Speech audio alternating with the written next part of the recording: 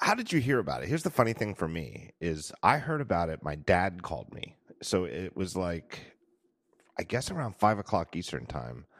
I think the news dropped around 4:30 Eastern time. And my dad, 82-year-old Bob Gruber, great health, plays golf every day, doing great.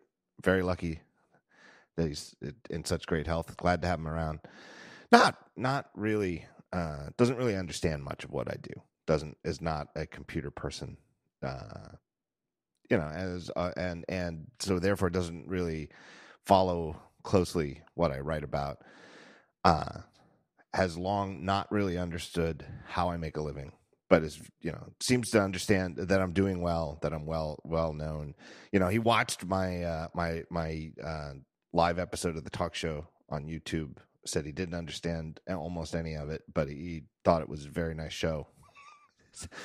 I don't want to. It's very, very classic dad. Yes. Yeah. He calls me up. We talk on the phone almost every day. Every time my phone rings, it is either my dad or it's a robocall. It's pretty much the only phone calls I get. I very much enjoy my daily phone calls with my dad. I really do. I generally don't get breaking news that matters to me from my dad. Yeah. But my dad calls me up and he's like, "John, it's Dad here." And of course he always says that, Right, which is surprise, you had no idea. Right, let me know who it is. And he says, "I'm watching the TV and they're saying that that this fellow at Apple, Joni Ive, is leaving the company." And I'm like, "What?" And he's like, Jimmy Ive. John. You're like Jimmy Ive. And so he called him Joni, called him Johnny, called him Jimmy. And he's like, he's leaving the company. That's what they're saying. And I'm surprised. I did not expect it per se, but it wasn't totally shocking. But I effectively had to say, well, then I got to go. Right. And he's like, "I understand." He's like, "I just wanted you to know." And I'm like, "Well, thanks." And then, I went and hit the internet and, of course, he was out. It was a very strange way for me to hear about it, though. From your dad, from my 82-year-old dad who doesn't really understand the company and really wasn't sure how to pronounce his first name. Well, I found out, as with most things, via Twitter. I'm looking at my feed. It was around 5:12 p.m. I was not surprised because I feel like this has been sort of a long, slow exit out the door, and this is sort of formalizing something that's been the case for a while. So, yeah. I mean, it's one of those things, you don't want to do the "I told you so," but I yes, you do. Yes, you do. That's why that is exactly the entire reason I thought, well, I have to write about it right away. And then I thought the next thing I got to do is I got to record an episode of my show tomorrow. Who do I have on? And I was like, I got to have Ben Thompson because he can do 2 hours of "I told you so." Well, no, it's more the case that when a few years ago, this was 4 years ago, when he became chief design officer, and he was a chief design officer with no one actually sort of reporting to him, or at least in sort of a managerial context. Right. That, to me, that was, a big red flag that he's kind of definitely stepping back from what he was doing. And I wrote this at the time, and it's more like I'm okay to pass on the "I told you so." I figure like they'll accumulate and people can do that. This one, I got so much grief about it. Like, people were coming at me from left and right. Apple fans in particular, because it was a daily update, but I had made it free because I thought it was sort of a really big deal. And so this was more of a still sort of licking my wounds from 4 years ago that I felt compelled to sort of point this out. I will say this, that from what I have heard so far from friends, sources, little birdies at Apple, at least at Apple, it is a bit of a surprise. Almost, and one even said shocking, even though not in terms of the fact that nobody thought it might not happen. Like, I think people have been thinking, even inside Apple, that this, he might be easing his way out the door, but they still found it shocking. Like, it's not like, oh, everybody at Apple kind of knew this was coming. You know, they. Yeah, well, I think word? everybody. Like, you I could, think you could be everybody shocked but not surprised. Yeah. Right? I think that. Right. Yeah, it was definitely shocking. Like he's such an institution that you would think. You know, it is a shock. So I guess I'm wrong to say that it isn't. Right. But it's more like it's when you think about it for 2 seconds, like, yeah, I guess that kind of makes sense. Right. I mean, one of the things is, you know, he's not that old. I think he's 51. You know, it's certainly not retiring, or you know, according to, you know, what they're saying. You know, he's not done designing. He's not done working. There's a lot of quite a few, I would guess. I haven't gone through the entire list of Apple's executive bio page to figure out their ages, but he's not even close to the oldest, right? He's younger than Tim Cook. He's younger than Phil Schiller. He's, you know, there's quite a few people on the executive team who are older than him. I don't know, but the whole thing is a bit weird, right? I mean, I don't know, because I mean, well, first off, just putting in the bigger context, like I said, there's things to suggest that this was coming, but I think if you back up and think about it, you know, what did Johnny Ive do? Like, what was he about? And you know, I wrote about it this morning in my daily update that, you know, if you go back, like, to me, the biggest, most important Johnny Ive product is the iMac, but sort of, you know, a couple years on after the iMac, you had the iMac running OS 10 with iTunes on it, and if you kind of squint, that's basically the same product that Apple shipped for the next 20 years. Right. It just sort of changed the name to being iPhone, iOS, and App Store, but it was that idea, that triumvirate is what Apple was about. And we haven't had a chance to talk on the podcast since WWDC. But one thing that was really compelling to me about WWDC, and I thought was so interesting, was it really felt like that chapter of Apple was sort of drawing to a close. And I thought it was actually fairly significant, momentous, that you had iTunes being shut down, and you had Swift UI coming along, which in many respects kind of closed that door on that era of operating systems also. And if you think about it, like Johnny Ive, that was the Johnny Ive era. And that aspect of Apple, in everything from the products that drive the growth to sort of the structure of Apple being a sort of top-down dictatorship, very streamlined, very functional organization, things that, you know, getting into the nitty-gritty of organizational structure and those sorts of things, like, that's also sort of falling apart and going by the wayside as well, which is what happens when companies get to the size that Apple is. So I think if you zoom out, there is a lot about this, about the timing and everything about it, that actually makes quite a bit of sense. I guess I agree with that. You know, our mutual friend Brent Simmons described WWDC with Swift UI as the end of the next era at Apple, you know, in terms of the software. And, you know, that is the one thing, you know, Johnny was already at Apple when the, as I call it, the next reunification happened. And, you know, Steve Jobs had said several times that, you know, one of the very pleasant surprises when he came back to Apple after the next acquisition / anti-acquisition, whatever you want to reverse call it. Acquisition, right? Yeah.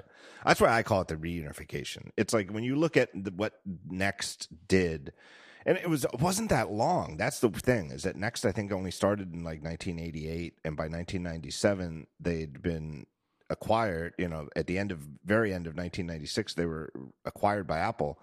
So it's pretty wild, right? Like the current era of Apple, the dominant era of Apple, is like twice as long as like the non-Steve Jobs era of Apple. Right. It's exactly. It is kind of wild when you think about it. But because I was young and the computer industry was young and there were new platforms coming every few years, you know, you had the BOS and, you know, you had Silicon Graphics and you had Sun and all these other companies, and there were a bunch of, you know, much more competition.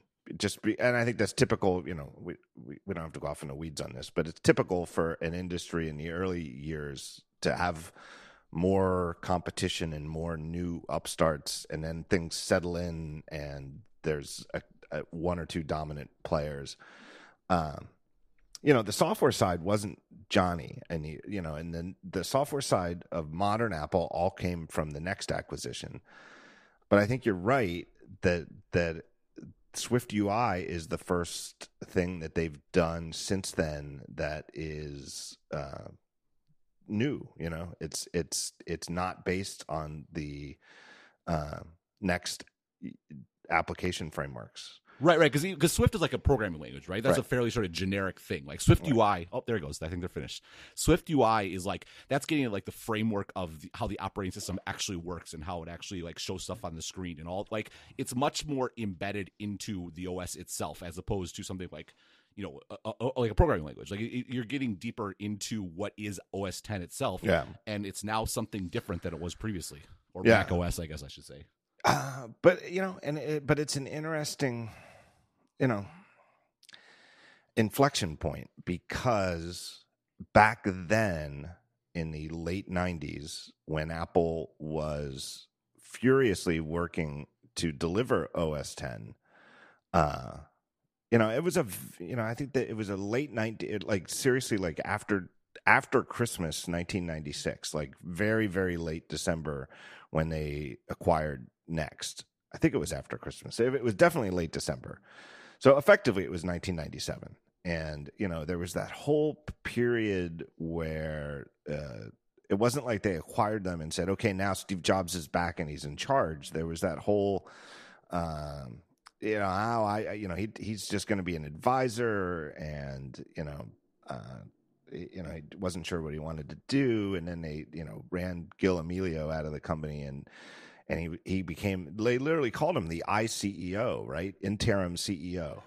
Right. It was like it was the first I, right? Yeah, the first I wasn't the iMac. It was Steve Jobs. He was the ICEO because he was interim CEO. And he's like, well, I'll take over as CEO until we find the real CEO.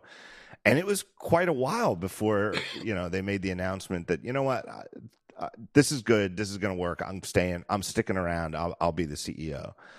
But in that era, and they, you know, had a ton of work to do to turn what they had software wise into what they needed to be Mac OS 10. It was years. I mean, it was 1997 when they started, and Next was an very interesting and very impressive technical operating system at the time. But to become what it needed to be Apple's new Macintosh operating system, it really needed a lot more. And it didn't ship until, I think, 2001. Yep. No, 2001, like looking backwards, is this unbelievably momentous year in Apple. Yeah. Because in January 2001, you had the keynote where Jobs announced the future was, they had the hub, and the digital hub idea, and that the thing they were going to focus on as far as the spokes on the hub was going to be music. Yep. And they had iTunes. And this was a huge switch, because only like 7 months previously they said they were going to focus on movies.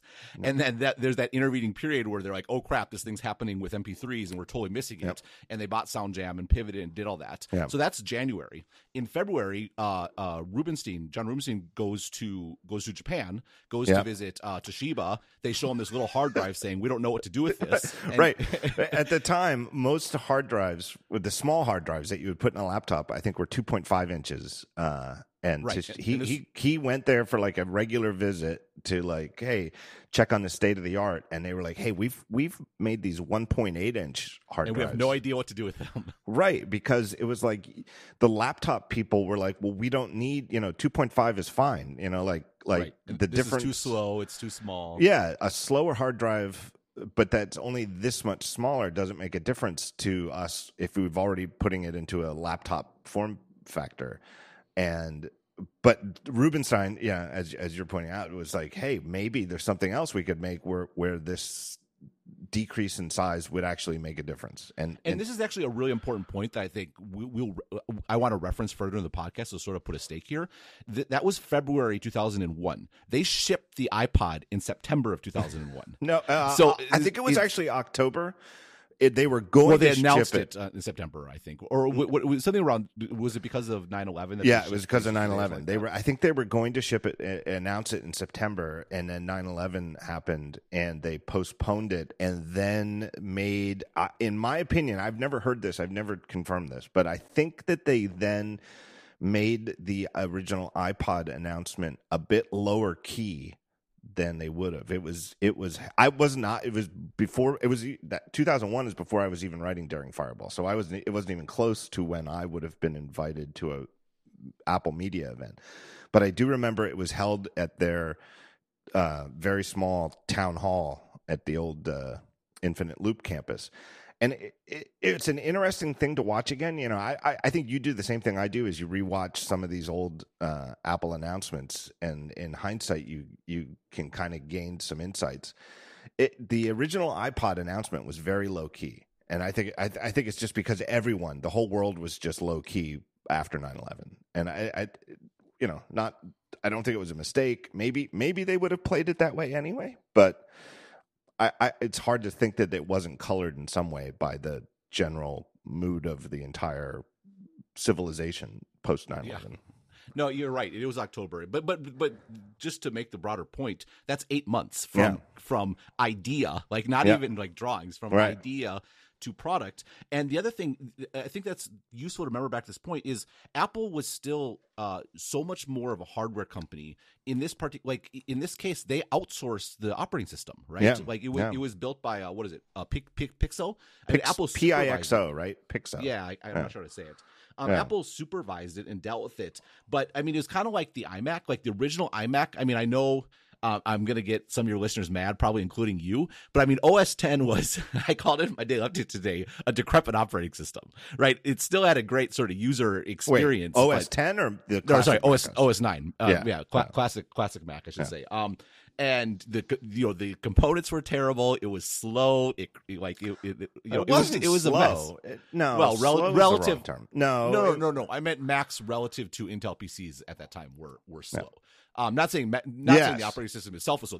Actually, the operating system was very snappy, right? Because it was the way it was built. It was so close to the metal, right? The operating system was fast. The hardware was problematic, and in that era. You know, I've been a nonstop Mac person, Apple person, you know, even going back to the 80s. I that's fair, but I think you have to say that if there was any argument of slowness, it was the Motorola CPUs, not the operating system. Exactly. No, I meant to refer to the operating system to the CPU. But the point is like what's interesting is that era of Apple was, and this is why I think it's the place where I've made the biggest difference and mattered the most, is like I've carried Apple through that period, right? Like the iMac sold because it was this gorgeous all-in-one computer that people just wanted. It didn't sell because of its other features. It didn't sell because of the operating system. It didn't sell because it had a speedy processor. Right. It sold because it was attractive. It was desirable. It was a thing that you wanted to have and you wanted to have in your house. And that was the first time ever for a computer. Same thing with an iPod. I mean, yes, a huge part of the iPod was iTunes and the fact that all the complexity was offloaded onto the Mac. You know, certainly a theme for Apple, you know, in the way they've designed their products. But at the same time, like Apple spent its resources and its time on getting the hardware right. And they were willing to outsource sort of the software side of it. And, you know, I think it's, when you think about the arc of Ive's tenure at Apple, to me, you have to go back to this era because it's where he second only to Steve Jobs, he saved the company because it's getting those products out, making products that people wanted, despite the fact they're missing so many important pieces. That's what gave Apple the money, gave them the resources, gave them the motivation, not the motivation, the momentum for sort of everything that followed. And to take nothing away from his designs around the iPhone or the iPad or any of those sorts of things, but all those, like, that was a train that was sort of going down the tracks at that point. And Johnny Ive was very much the person that sort of got that train moving in the first place. You know, and it's an interesting, you know, it's in the statement Apple put forth yesterday to announce this, Tim Cook's quote, you know, praising Johnny Ive, specifically called out the original iMac. And, you know, I think for good reason. And I think you're right. And part of it, timing wise, like I said, was that on the software side, Jobs and his team from Next had at least 4 or 5 years of work to get Mac OS 10 out. And, you know, it officially shipped in 2001. But did you use it back then? I don't know. Did you even try it in No. like the original 10.0? It It was pretty rough. It was extremely rough. I mean, it really, really rough. And serious Mac users who had work to do didn't use it. I mean, it was years. And, somebody, was it another podcast? I forget where somebody was talking recently. Oh, it was on it was on my podcast. It was Jaws's story about the funeral that they held on stage for classic Mac OS 9. Yep. The great story he told at the beginning of my live show, and John Moltz's crazy Apple rumors story that after it had been had a funeral, that it had been resuscitated and brought back to life, and how everybody, including Steve Jobs at Apple, had greatly enjoyed the story. But that was like 2004 when it was like 3 years after it shipped, and they're still holding Macworld Expos where Steve Jobs is holding a tongue-in-cheek funeral for Mac OS 9, which was a very funny way of effectively saying, hey, this new one, we know that a lot of you have been holding out, but this new one is actually, it is the future. The old OS has no future, and it's good now. It's good enough. So, that was 7 years after the acquisition before they held the event where they were like, hey, classic Mac OS is dead. It was a very long time to get Mac OS 10 to where it needed to be like fast enough and snappy enough and robust enough to say this is the Apple Mac operating system. In the meantime, like you said, 1998 was only like a year after Jobs came back, and they shipped the iMac, and it was a sensation. I mean, there's no other way to describe it. It was an absolute sensation, and it was purely based on design. Right? It, like you said, it wasn't like a world-beating processor. It wasn't, the G3, whatever. Yeah, it was the G3. Yeah, 166 megahertz or something like that. 100 and something. Wasn't that great compared to the state of the art for the industry. It was a CRT that was just, just a sort of standard CRT display. The operating system was, in my opinion, we can argue. We shouldn't argue about it here on the show, but because it'll take up all of our time. But the Mac operating system still had a great design. Yeah, no, it did. We're on the same page. Right. It's more from a technical, underpinning perspective. Like, it didn't have protected memory. Exactly. Didn't have protected memory. And, and by the late 90s, you kind of needed protected memory. You did need it. It was outdated. It should have been... Apple should have made that transition 5 to 6 years earlier, and they didn't through mismanagement. And it was, you can say, well, in hindsight, 5-6 years isn't that long, but you miss something like that, and all of a sudden you're behind the curve.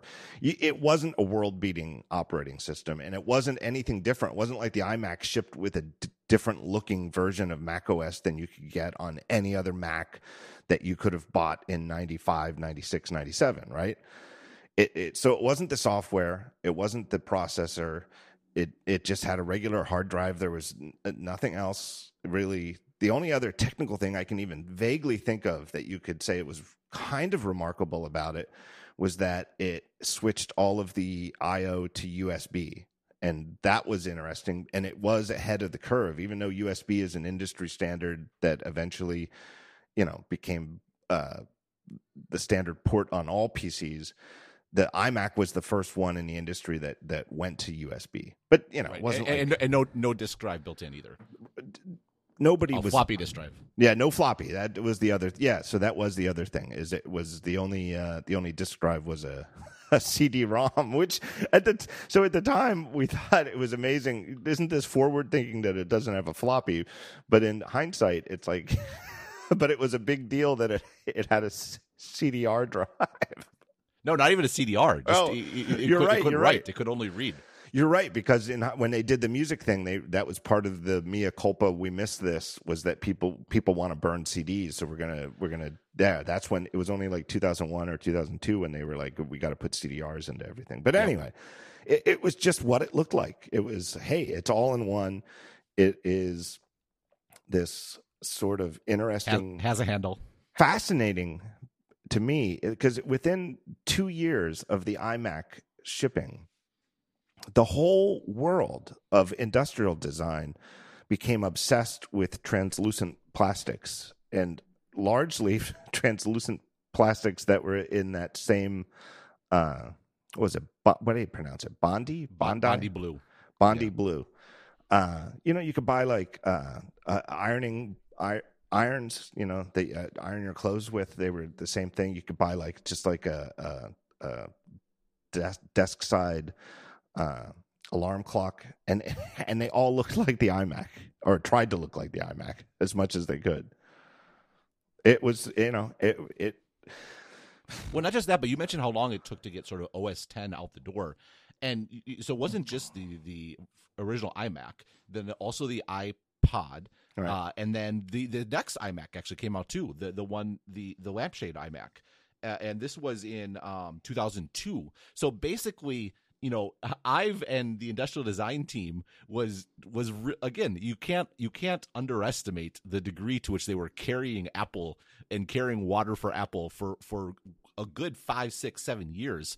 And really, before then the iPod started. When did the iPod go to Windows, or iTunes go to Windows? 2004, I think. Yeah. And so 2004 is kind of like a switchover point. 2003, 2004, somewhere around there. Where the importance of the software kind of came back up to the level of the importance of the hardware, but before that, it was pretty rough. It was a hardware driven company to a far greater extent than they are have any time since then.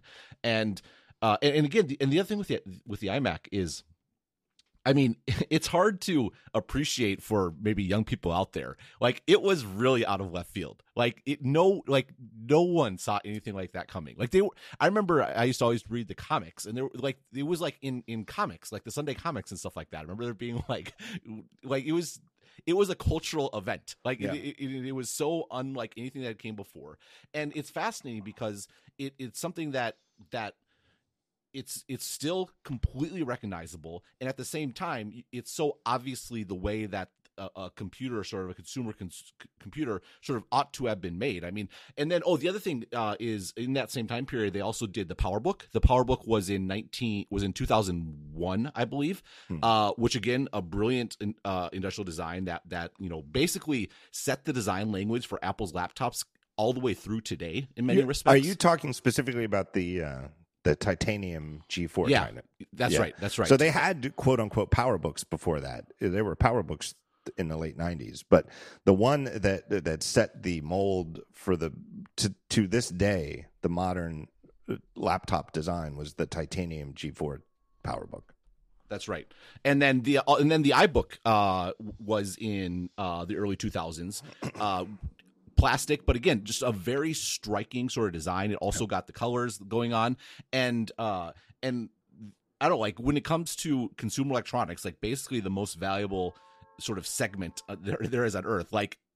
That, it was an unbelievable sort of 7 to 8 year stretch that really set forth the design language for basically everyone that we're still using today. Yeah, absolutely. And it's funny too, because you would tend to think hardware has a longer time frame than software, and at that time, though, and part of what made it possible for them to do it so fast was that it wasn't like they invented a new CPU or switched to a new CPU or went right. Things were much more modular then. Yeah, much more modular, and they just used a standard, I guess Sony CRT.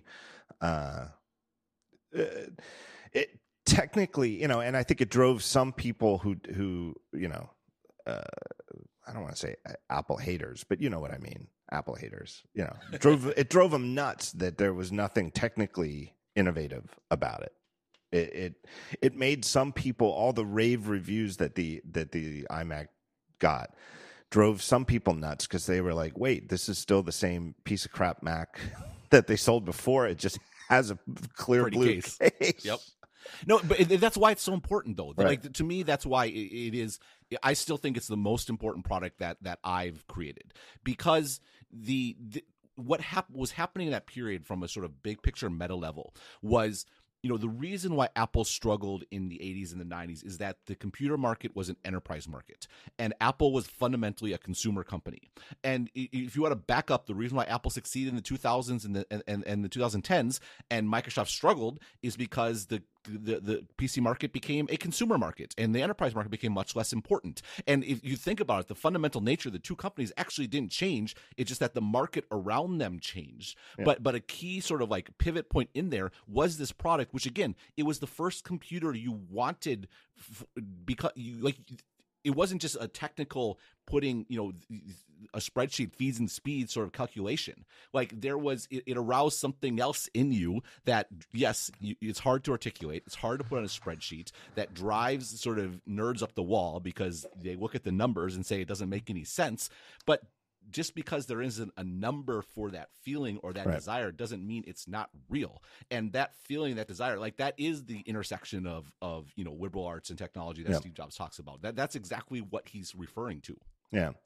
And there's so many examples. The computer industry, Apple had always sort of been on that spectrum. It's not like the iMac was un-Apple-y or I'm not quite sure how to put it. No, I'm with you. No, that is my point. Like, Apple was a consumer company all the way through, but this sort of like took it to 100. Yeah, and it was sort of like it was like, instead of feeling like, oh, this is a total shift and a new direction for the company, it was like, this is what Apple should have been doing for the last 10 years, right? Exactly. And the original Mac from 1984 had that sort of effect, that it was. I was just thinking about that. Like that's its true forebear, right? Like the Mac started out being this sort of thing you wanted to put on a desk and you see it and feel happy, and then it sort of devolved into, it took time, but by the mid 90s it's just a bunch of beige boxes like everybody else, and this was a return to what the Mac was supposed to be all along. Yeah, exactly. And I feel like everybody who got it had that same feeling, and it's. And you can't measure it. You can't put a number on it. It's not about specs. It really is the antithesis of that. And there's so many things in the quote unquote liberal arts that are like that. Like, what makes a movie a great movie as opposed to a shitty movie? And, you can't measure it. You can't run the movie through. You can't A/B test a movie. Or put it through an algorithm and figure out, have a piece of software say, well, this is absolutely a classic piece of art, or this one is a complete turd. You can't measure a novel algorithmically, right? You can't, it could be just as well printed with the same quality of paper. It could come right out of the same printing press as a great novel and a piece of crap, turd novel. You just have to know it. It's something that you need to be a human being, and you just feel it, And the iMac definitely had that, and it was absolutely, and everybody credits Johnny Ive for that. I think it's one of the things that's interesting, and it stems right from that 1998 era, is that one of the things about Steve Jobs, and it's hard to separate this as we do like a retrospective on Johnny Ive's time at Apple. You can't really separate his collaboration with Steve Jobs. But one of the things about Steve Jobs that goes all the way back to the very earliest days, literally like when it was just him and Wozniak, and he like shortchanged him on a check from Atari for a video game, was that Steve Jobs, love him or hate him, whatever you think about him, he tended to want to take a lot of the credit himself. I mean, it was just his nature. And I think it's very telling, and it was Steve Jobs who, in his return to Apple, instituted a policy that, in hindsight, like if you only have been following Apple since sometime in the 2000s, this will seem crazy. But prior to that, Apple gave a very large amount of credit to the engineers and designers who worked on things. The about boxes for the operating system and for individual apps from Apple would list the people who worked on them and created them by name. And as a nerd who followed this stuff, these, you saw these names and you were like, wow, this guy is great. Look at this guy. He's worked on the Finder for 5 years. Or it's the only guy who's made the entire file system, for the Macintosh. It was Jobs who came back and instituted this policy of, hey, we're not going to put anybody's names in these about boxes, and ostensibly for the reason that he thought that they were getting, anti-poaching, which I think is I've argued this like in public talks over the years publicly, seems like nonsense. Like it's not like because they stopped putting engineer and designer names in about boxes that recruiters in Silicon Valley didn't know how to get in contact with talented people at Apple to see if they would leave for another company. It's, right. Jobs cut backroom deals to deals. It's nonsense. Right. Jobs cut backroom deals to deal with poaching. Right. Yeah, exactly. That was the anti-poaching thing. Like he was concerned with poaching, but I don't think the about box thing. Yeah, he took a much more direct approach to dealing with it. That was also highly illegal. Yeah, exactly. But from the iMac onward, there was never any lack of credit for Johnny Ive. The esteem that Steve Jobs held him in is clearly of the absolute highest regard. That this is somebody who deserves full named credit as an essential Apple employee who made this thing or spearheaded this thing, spearheaded the team that made this thing. Yeah, it's an excellent point, and it's deserved. I mean, if there's one guy that sort of deserves that sort of credit, it is Ive. And the other thing that's interesting, I'm curious your thoughts about this. It's striking to go back and look at those iMacs and that that translucent plastic, and they're also colorful, and you had the iBooks that were multicolored, sort of following the same sort of aesthetic. And think about where Apple's hardware has sort of evolved to, where it's there's the sort of like the secondary iPhone models that have colors, but the flagship models for a long time have been very sort of austere and cold almost. And it's interesting to how is it that Apple, and it took time, like Apple sort of devolved in that direction over a while, but maybe that's just the way that, I think there's something. I think there was something too, like the hardware just diminished in importance over time. It's not that having great computers didn't matter, but you think about something like the iPhone and the iPad, where the screen and what you were doing and directly touching mattered so much more. It was sort of appropriate that the hardware sort of fade away into the background. And I think that it's interesting to think about Ive's career sort of in that context, starting with the iMac, which was hardware first, carrying the company because of the hardware, bright, colorful, what caught your eye, and then to see that sort of fade as everything else that took time sort of came to the surface. Yeah, that is an absolute great topic. I'm going to put a fork in it and come back to it after I tell you about our first sponsor. Let me tell you about our friends at Casper. I love this company. Casper makes products for sleeping. They've got mattresses. They've got sheets, pillows, that sort of thing. They're designed by humans for humans. And look, you spend an entire third of your life sleeping, so you should be as comfortable as possible when you do. The experts at Casper work tirelessly to make a quality sleep service that cradles your natural geometry in all the right places. They've got the original Casper mattress. I sleep on one every night. That's what I've got. I love it. Super comfortable. It's got multiple forms of supportive foam for a quality sleep surface, right amount of sink and bounce. It's really comfortable. It just feels luxurious, very comfortable. I love it. And it's a very breathable design. Helps you sleep cool, regulate your body temperature throughout the night. They also now offer 4 other mattresses: the Wave, the Essential, the Hybrid Casper, and the Hybrid Wave. The Wave Features a patent-pending premium support system to mirror the natural shape of your body. The Essential has a streamlined design at a lower price, so it won't keep you up at night worrying about how much you spend on it. The Hybrids combine the pressure relief of the award-winning foam with durable yet gentle springs. That's the new thing that they've got. Their previous ones from the last few years have all been foam only. Now with the Hybrids, they've got combination foam and springs.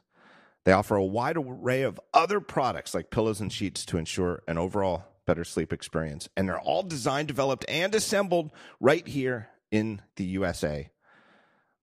Look, they sell premium products, premium mattresses. Everything they sell is high quality, and they sell it at a lower price than you would think because they cut out the middlemen.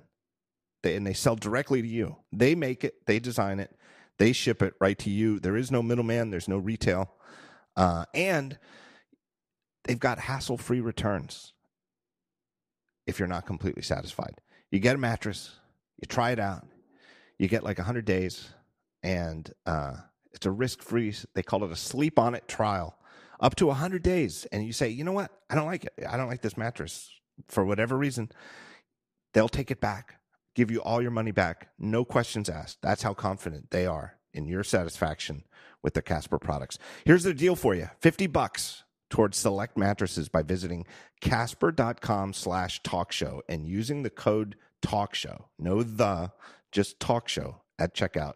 That's casper.com/talkshow. And you'll save $50 on select mattresses. Terms and conditions do apply. Ben, you back? I am back.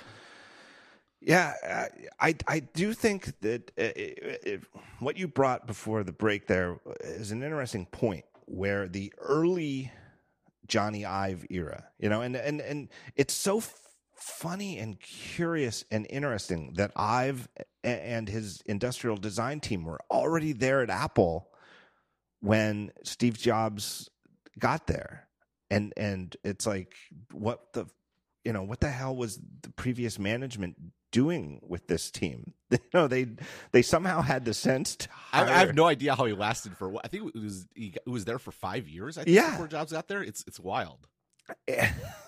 So talented, so ambitious, and yet the products the company was shipping had no real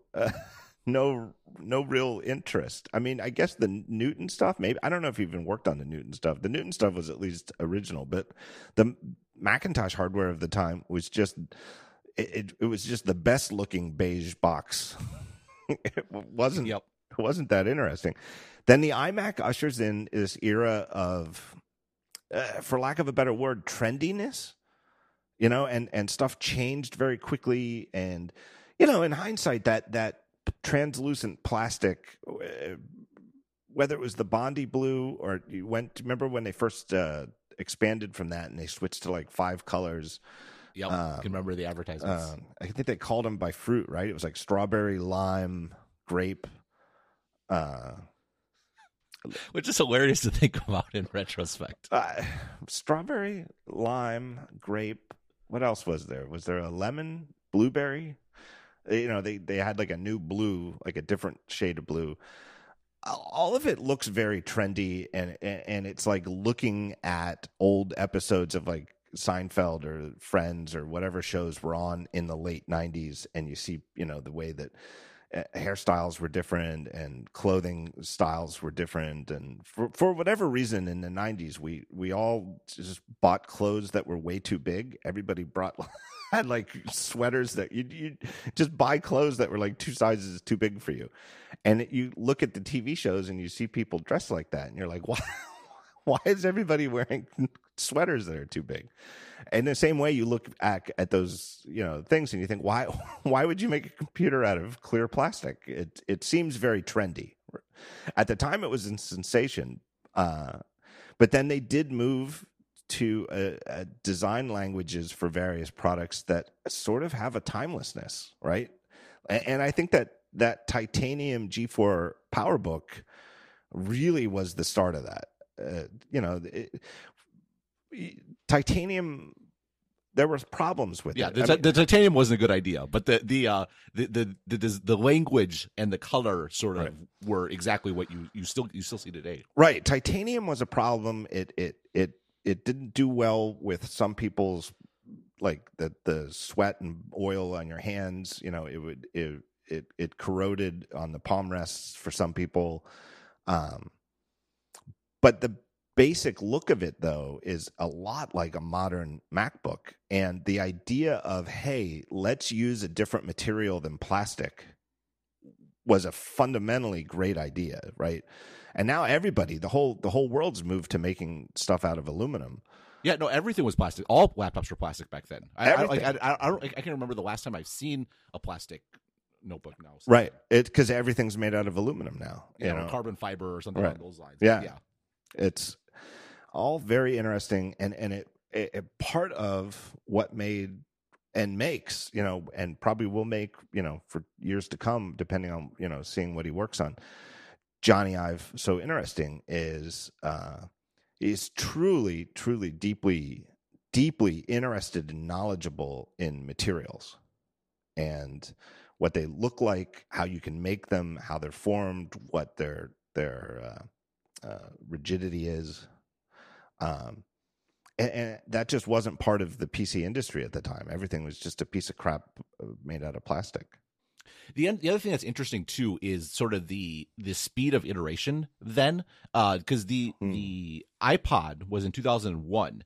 And, they were iterating on that quite quickly. And then, I mean, at the time when we were experiencing it, it didn't feel like that fast. But if you go back, like the iPod era was only like 6 years, right? Yeah. And they'd come up with new iPods every year. And then the Mini came out and it seemed like a huge deal. That was, 2005? Like, it's the same thing you talked about, the Jobs era Apple, where it wasn't that long that he was gone.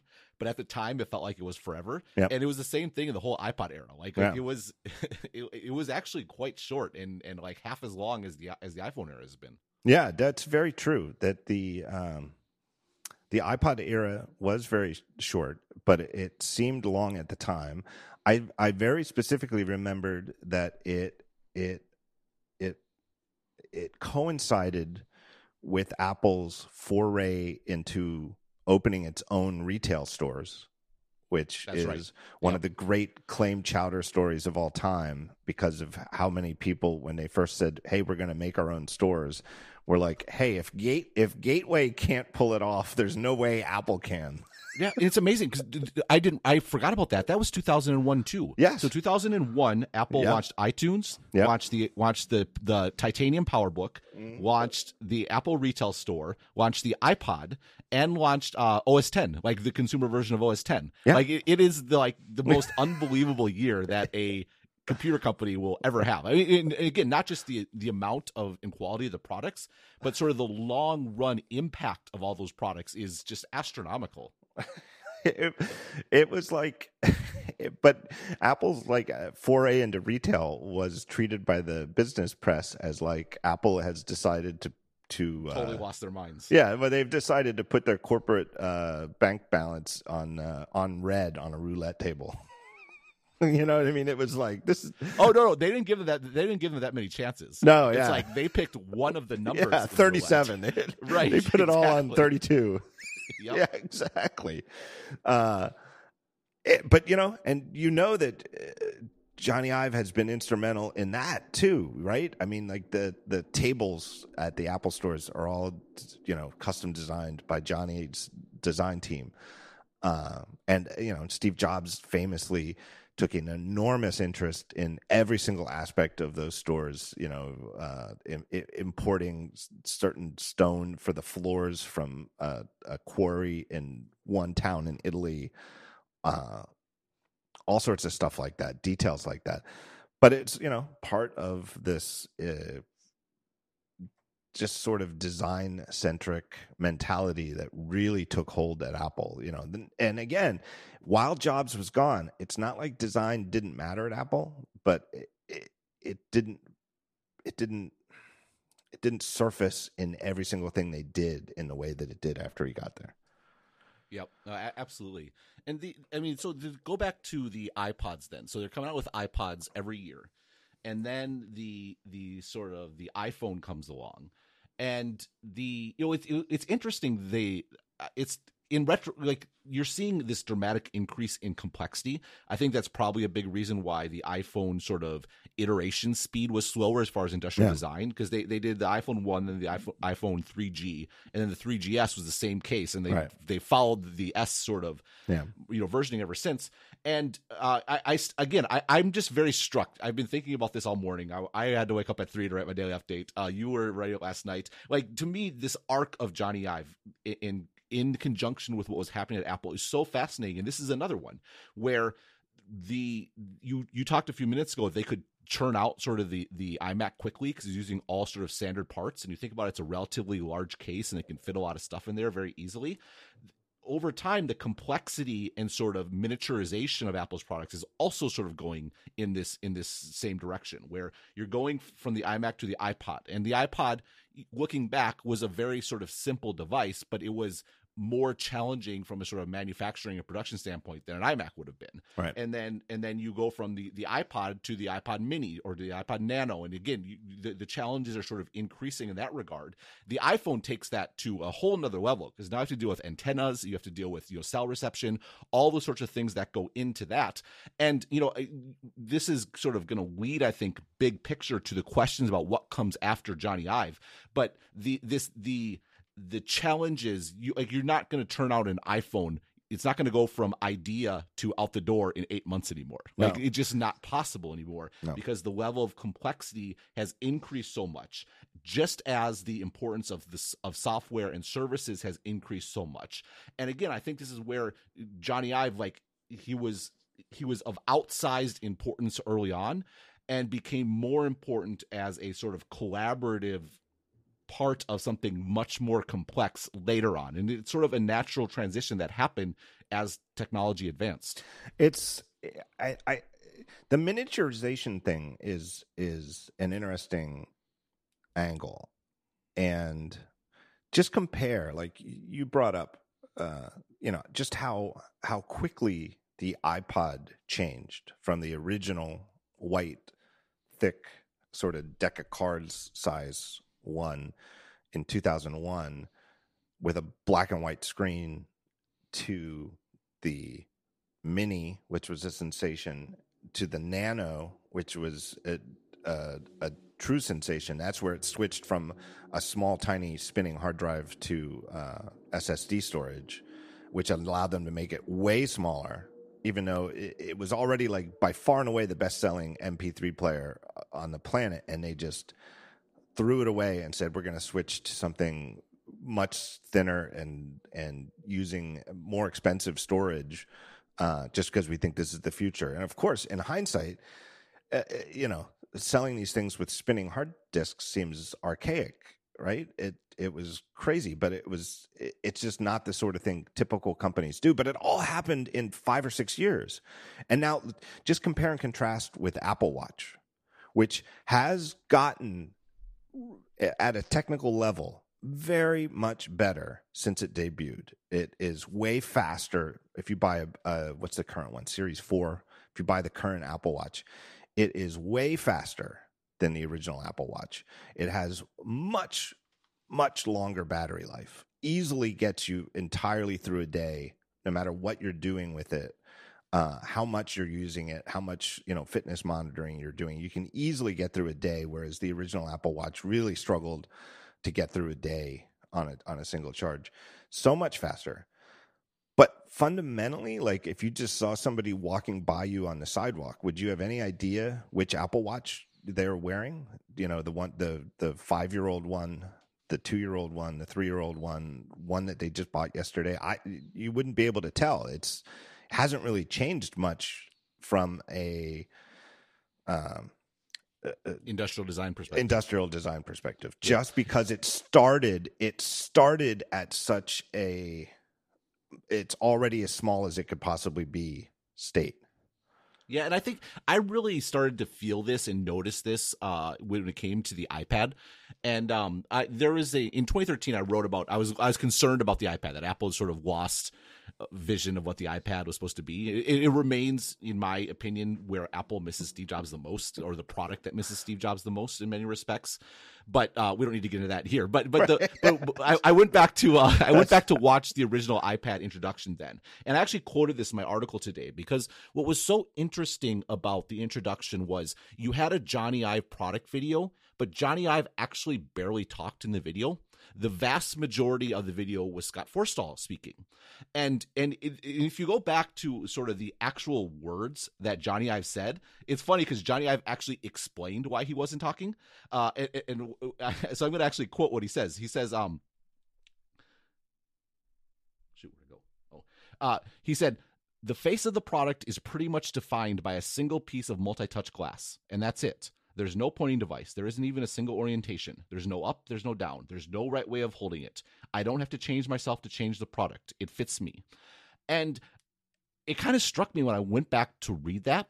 Like, that was in some respects the end of the Johnny Ive driving force era, right? Like, yes, he designed the iPad and it came out, but there was something fundamentally different about that device where, yes, being thin, being light, being something that felt good in your hands was important. And the current iPads right now, I think, is the best industrial design that Apple's ever done. They're just absolutely incredible. But it ceased to be the absolute driving force for why this product mattered, why it was important to you, why it was something you wanted to use. In a very sort of stark difference from go back to the iMac, for example. Like, it switched to this world where the importance of the software started to overtake the importance of the hardware. And you would have discussions. Would you rather have a ThinkPad with OS 10, or would you rather have, a MacBook Pro with Windows? And that the importance of which mattered sort of flipped over time. And I think that it's interesting because in retrospect, that was about the time that whatever happened to Scott Forstall happened. There was a striking anecdote in the information. I'm not sure if you read it yet, where they had this sort of chilling anecdote of Scott Forstall's team meeting and Johnny Ive attending, and they're like, "Where's Scott?" And Johnny's like, "He's not attending, or Scott won't be here anymore." but it was interesting, like for him to matter as a designer to Apple in some respects necessitated taking over software, as he did when Forstall left, just because software was becoming so much more important than the hardware. That should be the topic for the second half of the show, is the sort of post Steve Jobs, Johnny Ive era.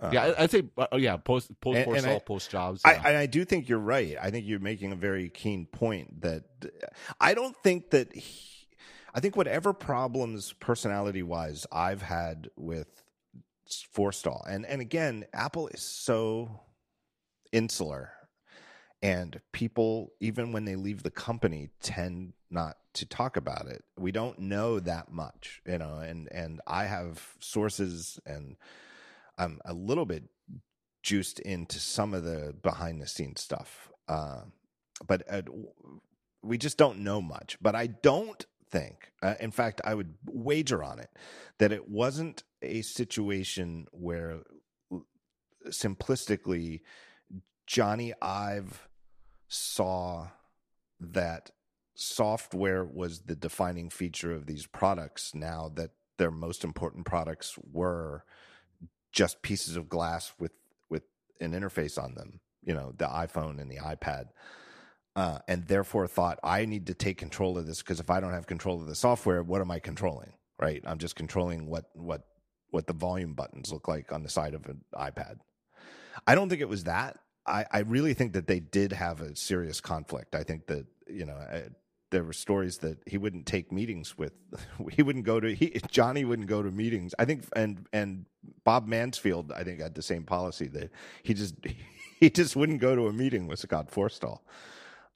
Which is, not a good situation to have. Seems unhealthy. It does not seem healthy. No, I agree with you. I'm not saying that it was intentional, but the effect was that Ive's realm of influence had diminished by virtue of the way the products evolved. Right. And then him taking over software sort of, it was very much a new era. It was a new era for him personally, and it dramatically increased sort of his influence on Apple for that period. Yeah, totally. I also think and I want to say this while it's still on my mind. I know we're skipping around years now quite a bit, but it wouldn't be the talk show if we weren't skipping around randomly. Where I made the point a couple of minutes ago that if you just look at the Apple Watch hardware, you really can't tell the Series 0 from the Series 1 to the Series 2. I mean, the Series 4 has a slightly different profile. It's almost not even a different form factor. It's just sort of a closer to your wrist profile. It is, to me, a nicer looking round rectangle. But it is still like it's still a black rectangle on your wrist. You really have to. You still can't spot the difference just walking by somebody. The one thing though that you can definitely spot just at a glance when you see, oh, she's wearing an Apple Watch. The one thing that you definitely can notice are the watch bands. And, and Apple, and part of it is, they make money selling these bands. And so they do it just for the purely financial reason of, hey, let's, every 6 months we're going to come out with a new, every fall and every spring, we're going to refresh the Apple watch bands that you can buy. And it's like any kind of fashion type thing, any kind of clothing. And Apple definitely recruited a lot of people from the fashion industry when they got into the watch business. And they definitely work that way. They work the way that the same way that new clothing lines come out every fall and spring.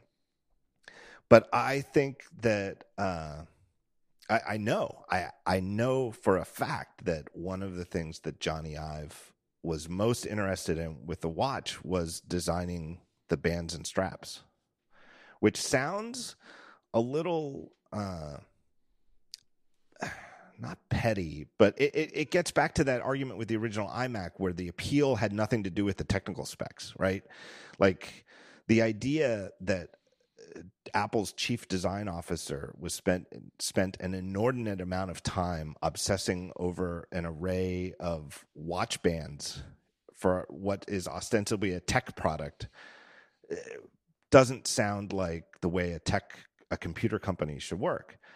But it's absolutely a huge part to me of the appeal of Apple Watch as a product line. And I absolutely think it's a huge part of what drove Johnny Ive's interest in Apple Watch as a product. Yeah, and there's a fundamental trade-off that comes from working for a company like Apple, which is the designs that you make and the decisions that and all those things. You get unlimited resources, and like the work that you do lands in the hands of hundreds of millions of people. Yeah. So like the resources and the impact are absolutely massive. Yeah. But there are just a massive number of constraints that come with that. You're constrained by the technology. You're constrained by having to meet a price point. You're constrained by all these working in a big bureaucracy and having to deal with the Scott Forstalls of the world. Like there's all these constraints that come with it. And it always sort of surprised me in some respect that I've lasted as long as he did, because if you're sort of like a designer and you just have the need to create and the desire to do lots of things, there's no surprise he would be designing Christmas trees or designing chairs or whatever sort of side products he would do, because how can you design so few things for such a long time when it's kind of a very stifling place to be, and you do it because of the impact, and you do it because of the resources, and you do it because you love your team and you care about the people you work with, and you do it because of Steve Jobs and all those sorts of things. But at the end of the day, honestly, if you look at it from that perspective, it's almost surprising he lasted as long as he did, and hell yeah, make some watch bands. It's fun. It's fun in a way that designing the actual case of the watch or designing the next version of the iPhone just could never be. Yeah. Let me take a break here and thank our next sponsor, and I'm going to go, and then I'm going to go into a humble brag anecdote. So put a pin. I get one. You get one. Express VPN. Look, maybe you think no one wants to steal your data. Maybe you think hackers aren't looking at your data, looking at your network traffic. If you use public Wi-Fi, something like that, you might be. it's really public Wi-Fi is really not very safe at all, and I'm not saying that just simply because ExpressVPN is sponsoring the show. It's just sort of an inherently dangerous, risky sort of thing to do. You can use a VPN and connect and have all of your network data encrypted by top flight encryption, but you need to trust the people who are making your VPN. ExpressVPN is award-winning. It is highly rated, and it secures and anonymizes your internet browsing all the time on your phone. They have easy-to-use apps that run seamlessly in the background of your computer, phone, or tablet. Super easy to set up. You might be thinking, well, wait, a VPN sounds like something you have to be like a network expert to set up, create, and use. No, you just install their app, hit one button. There you go. One click, one tap, maybe on your phone instead of a click, and it's on, and that's it. And it lets you safely surf on any public Wi-Fi without being snooped on or having your personal data stolen. And it costs less than $7 a month to use. It's the number one rated VPN service by TechRadar, and it comes with a 30-day money-back guarantee. So if you sign up, you start using it, you don't like it, you have a whole month, you can just cancel it. You don't get charged a dime. Protect your online activity today by signing up, and you get 3 months free by going to expressvpn.com/TTS. TTS for the talk show. So go to expressvpn.com/TTS, and you get 3 months free when you sign up for a 1-year package. Go there to learn more. So when the original Apple Watch was announced, I think it was a September event. I don't know if that was, or was it October? I guess they wouldn't have announced it at the same event as the iPhone. Yeah, it was a separate event. No, it was the same event as the iPhone. Oh, was it? It was interesting because it was the same event they announced the iPhone 6, which ended up being this massively important product, and Apple paid barely any attention to it at all. Right. It was, yeah, I guess it was the same event. It was at the San Jose, the theater there in the convention center. Or no, it wasn't the convention center. It was some sort of. They only had one event there ever before previously, and they put up that huge tent that was to try out all the Apple Watches and all that sort of thing. And they had all these celebrities coming in. Yeah, at De Anza College or something in Cupertino. That's right. Yeah, that's what it was. Yeah. Right. It wasn't the event that was at the California Theater in San Jose. That was a different one. Because that's where I have my live show now at WWDC. No, it was at De Anza College, which I think is closing or something, or at least the Flint Center, I think it's called. That's right. But yeah, they made a giant. They literally created an entire building, temporary pop-up building, to have all of the they had celebrities there. I remember I was across the table looking at these watches from Gwen Stefani, and I was like, how is this possible? Why am I here? Why am I here across a table of Apple Watches from Gwen Stefani? Speaking of the late 90s. It just didn't seem like a place where I would end up being. But after that event, I had a briefing, and they didn't say, Apple's very, even when you have like a press briefing, they don't tell you, they still don't. They don't tell me, at least, who the briefings are with. They'll just say, hey, we have a briefing scheduled for you at 1:15. Does that work? And I'll be, what am I doing? I keep my whole day out, available after these events. So I'm like, yeah, no matter what time they tell me, I'm like, yeah. But they always ask. So they're very, very polite and, say like, would 1:15 work for you? Does 1:30 work? But they don't tell you who it's with or what it's about. But the day that they announced the Apple Watch, I had a one-on-one half-hour briefing with Johnny Ive. And I don't think it was the first time I had spoken with him. I had a few others. Some of them I think I still shouldn't talk about because they were off the record. But the one with the watch was great. It was so interesting. I had a full half hour, just me and Johnny Ive in a room with all of the prototype Apple Watches that were still not going to ship for 6 or 7 months. But we spent the whole half hour talking about watch bands. And the other thing we talked about, the only other thing we talked about was the packaging for the edition model. You know, the $20,000 gold one, which I think we have to talk about that watch, because I do think that the $20,000 gold Apple Watch edition is it's not important to Apple's history, but I think it's essential to understanding Johnny Ive and his role at the company.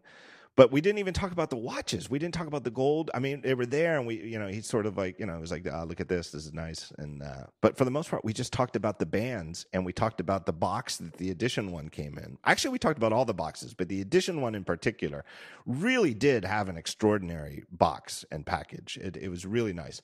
But then we just spent half an hour talking about the way watch bands clasp and close, and the different ways that you can do things. And I had met him before. It definitely wasn't the first time I met him, and he knew that I was like a watch fan, and I knew that he was. I'd seen that he had like a Audemars Piguet. I forget how you pronounce that brand. Before Apple Watch came out, he always had like some very nice watches.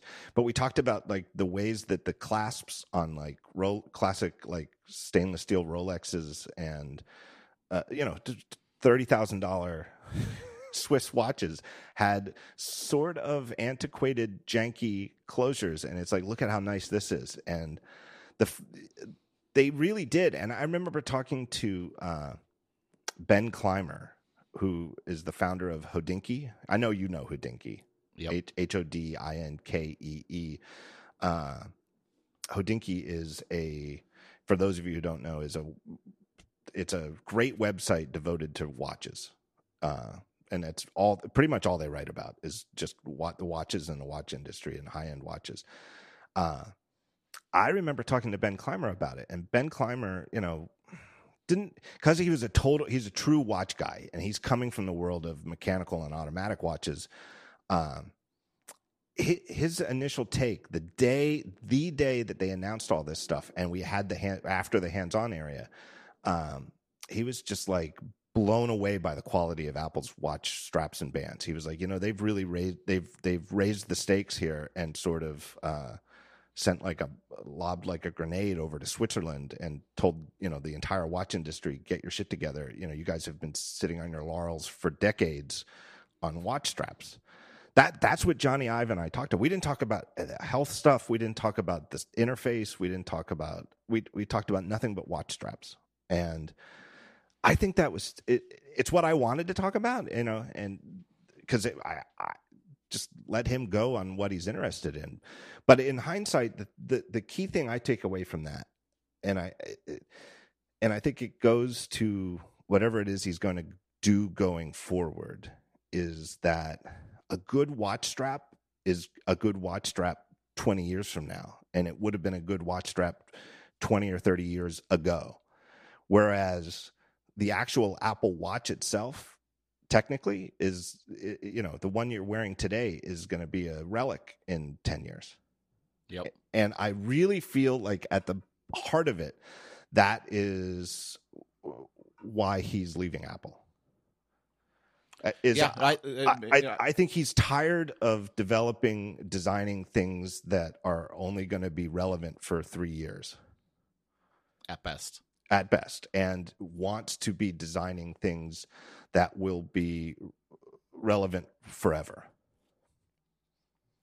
Yeah, I think it's the same thing as wanting to just do different stuff. Like what drives someone to be creative, and again, there's so many constraints, within. The other thing I wonder is, I'm curious with the, this whole idea, my point that I started at the very, very beginning, that I feel like this kind of started 4 years ago, where right after the watch had launched, that they came out, he's going to be, again, chief design officer and not manage anyone. And if you're not managing anyone, you're not leading the organization. Yes, they can come and talk to you and consult with you, but like it's intense. Being an executive for Apple is extremely intense. And if you are not in the middle of it, in the thick of it every day, you are not a part of it. It's just like it's not a malicious thing. It's just impossible to be that. And that's why I thought as soon as that announcement came out that he's on his way out. But at the same time, particularly then, Apple couldn't really afford to lose him. So one, he got to work on Apple Park, which fits in your point about something that's going to last a long time, right? That is going to be meaningful, is something completely new, to try out, creative juices and all those sorts of things. But also is good for Apple, because Apple couldn't afford the PR of losing him at that time. That was when the questions, can Tim Cook lead Apple? Can Apple survive without Steve Jobs? Like, Johnny Ive was the sort of the guy that people who never understood how Apple worked and presumed once Steve Jobs went away that Apple would be over. They pinned their hopes on Johnny Ive. He was a totem. He was something that, this idea that Apple could systematically produce great products hadn't completely taken hold, particularly once Jobs had left. And so Apple needed him to be there, even if, as I would contend, he was not there day to day. And I think that all this sort of fits together. Yeah, I think it does. I totally do. The other thing I was saying, I wonder if Apple would have lost him sooner too if they hadn't given him the software. Because to the point I was making before, what's the hardware, like just what you can actually do was sort of diminishing. Like, software gave him something new to do, and which kept him around. And then Apple Park gave him something new to do, which kept him around.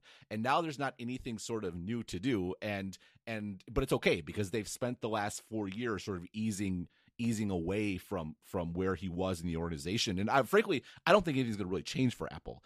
I think that to the extent that I actually think it could potentially be a positive. I mean, I think you look at something like the MacBook or some of the other, or even iOS, its design. I think there was went too far, too much in being beautiful and too little in sort of how it works. Yep. And which happens. Well, I think that's a great point. Here's an alternate question: would Johnny Ive have left sooner or stayed longer if Steve Jobs hadn't died?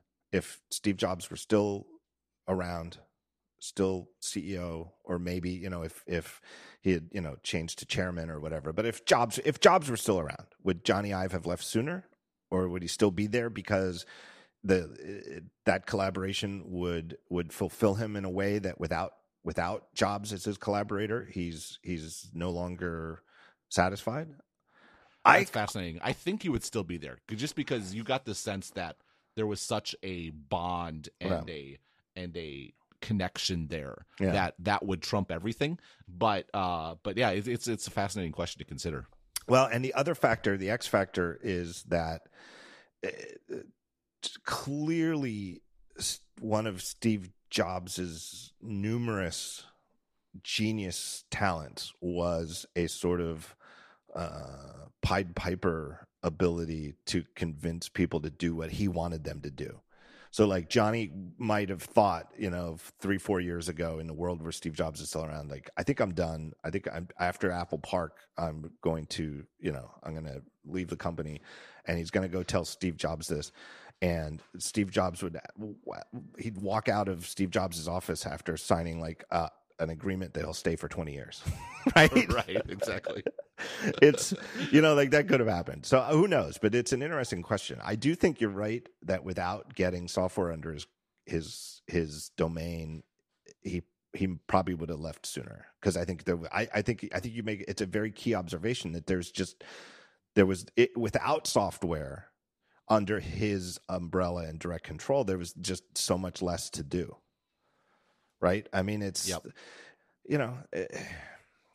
it's fascinating to look at all these products. Well, one of the, how do you look at the products? I took out that the coffee table book that they put out a few years ago. And I was thinking, which probably goes in some sort of category with the edition watches if we wanted to discuss. Well, but I do think I really want to give you full credit for going back 5 years, or was it 2015 when they announced this chief design officer, and that you put forward. I think this is the beginning of the end. He's gonna leave, and I think that the time frame that has happened since qualifies as being right. That he's out, but I don't think it was as clear of a plan. I think that if he really knew exactly how long he was going to stay, I think that coffee table book wouldn't have come out until now. Like it in hindsight, it came out a couple of years too early, because now there's a few products that are clearly of the Johnny Ive era that didn't come out before the book was printed. You know what I mean? Like the book is such an interesting.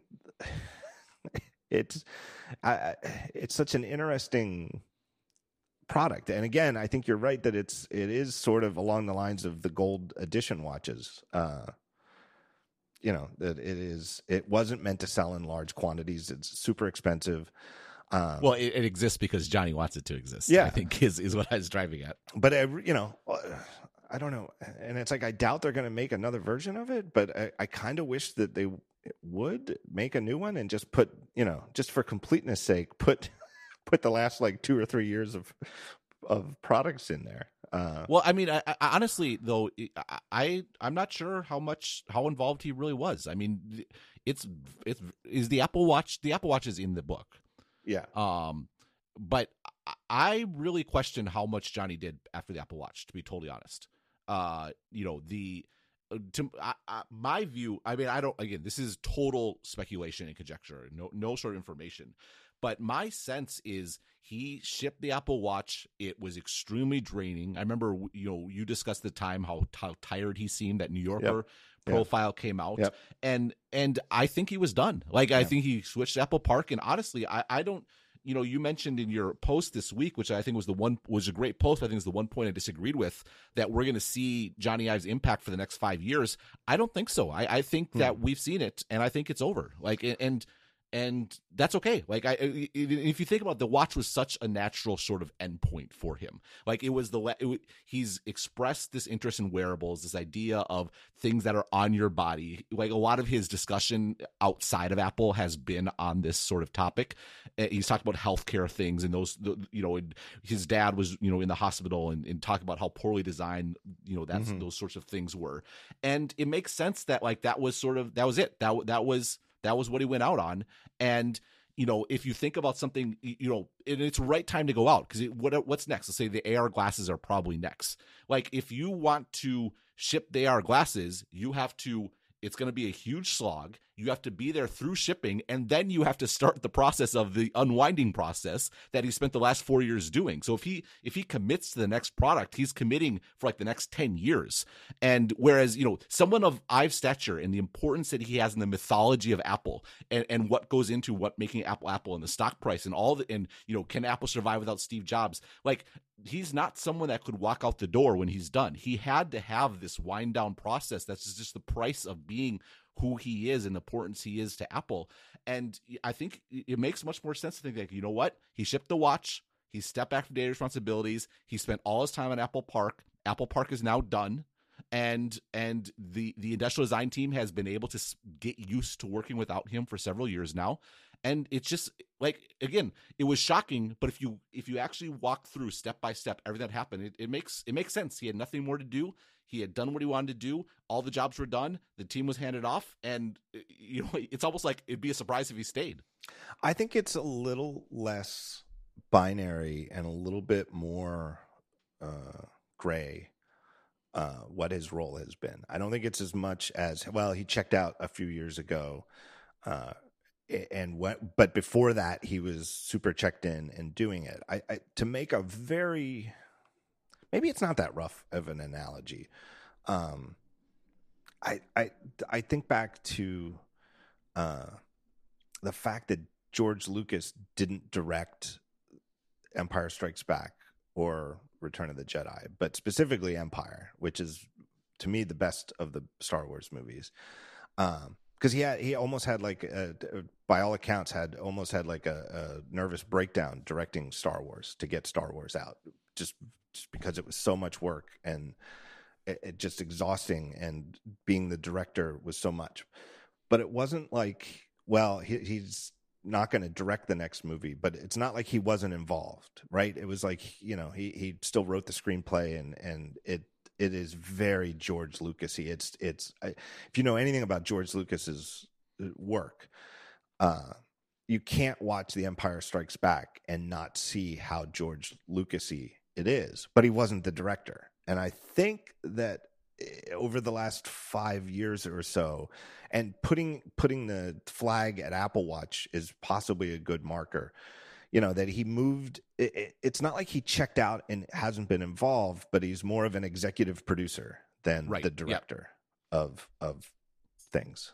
Absolutely. I know. I completely agree with that. Yeah. So it's not like he walked off into the sunset and was gone. Like, but it was like, instead of driving the car, he was like the crew chief. Right. If that makes sense. And maybe, I really do think, maybe was more of like what Steve Jobs had always been, right? Where Jobs wasn't the designer who was carving physically carving a model of what this piece of hardware might look like so that you could hold it in your hand and feel the size and feel the corners, or directly driving the 3D printing machine that would generate these, like a prototype or something like that. But he was obviously the person who was like, this or this, first one, A, not B, A, and give me 10 more versions of A that are slightly different, and get them to me by next week. I think Johnny Ive has been in that sort of role for a while. Yeah, no, I think that's right. I think it's a great analogy to Jobs. Like, Jobs was not actually designing the products. He was the editor that was making those decisions. And is to go back to sort of the edition and things like that. It was probably a good thing. Like, if you're the designer and the editor, you tend to not edit yourself very well. Yeah. And which, again, the edition is I'm glad the edition exists, because it's kind of funny that it existed at one point, and we can remember all the speculation about how much they're going to cost and figuring out how much gold was in them. Like, it's a funny sort of footnote in Apple history that ultimately doesn't matter that much.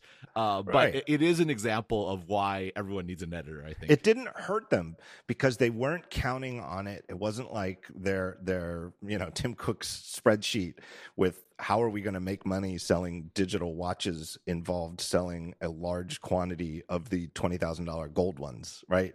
Like, I think that whatever their even most optimistic take on how many of those were going to sell was very small. It was a statement, though, right? It wasn't about,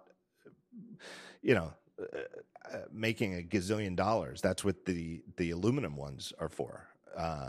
The ones that they knew everybody was going to buy and are sort of have always been and should be considered the default Apple Watches. But doing the ones in gold, and then in subsequent years, the ones in ceramic were statements. But to start with the gold ones, like the ceramic ones to me, because they were a lot cheaper. I think they were like what, $2,000? I mean, no, cheap. $1,000. $1,000. And they were great, by the way. Oh, fantastic! I did not own one. I think they were the best version of the Apple Watch. Were those white ceramic ones? I absolutely agree. And it's funny because I was just about to say I kind of wish I had bought one, and then I think, well, wait, no, it would actually be old enough now that I wouldn't be wearing it anyway. But and they, as my wife found out, they break when you drop them. Yeah. So. Well, that's the problem with ceramic. But it was an experiment with materials. They did brag, when they had the gold one, they talked about how they engineered their own gold alloy. But part of that too is that Johnny Ive, and I think it's essential to understand this. It's like, I don't want this discussion to make it sound like he was concerned only with fashion and surface matters. Quite the opposite. He's absolutely one of the world's leading minds on like material science. Like he's absolutely so incredibly knowledgeable about a lot of the actual technical factors that go into products. Here's a story I heard a couple months ago. This came to light when the Samsung Galaxy Fold was shipped to reviewers, and within 24 hours, like half of them broke. Right? Yeah, it's like peeling off. Well, or it was like something. 6 weeks ago. I don't know, 6 or 7 weeks ago, something like that. And but back when Samsung announced it at some kind of press conference in like early February, 3 months, 2-3 months before they ship these things to reviewers, and somebody who works at Apple on software had a meeting with Johnny to discuss. I don't actually even know what they were actually discussing, but it came up.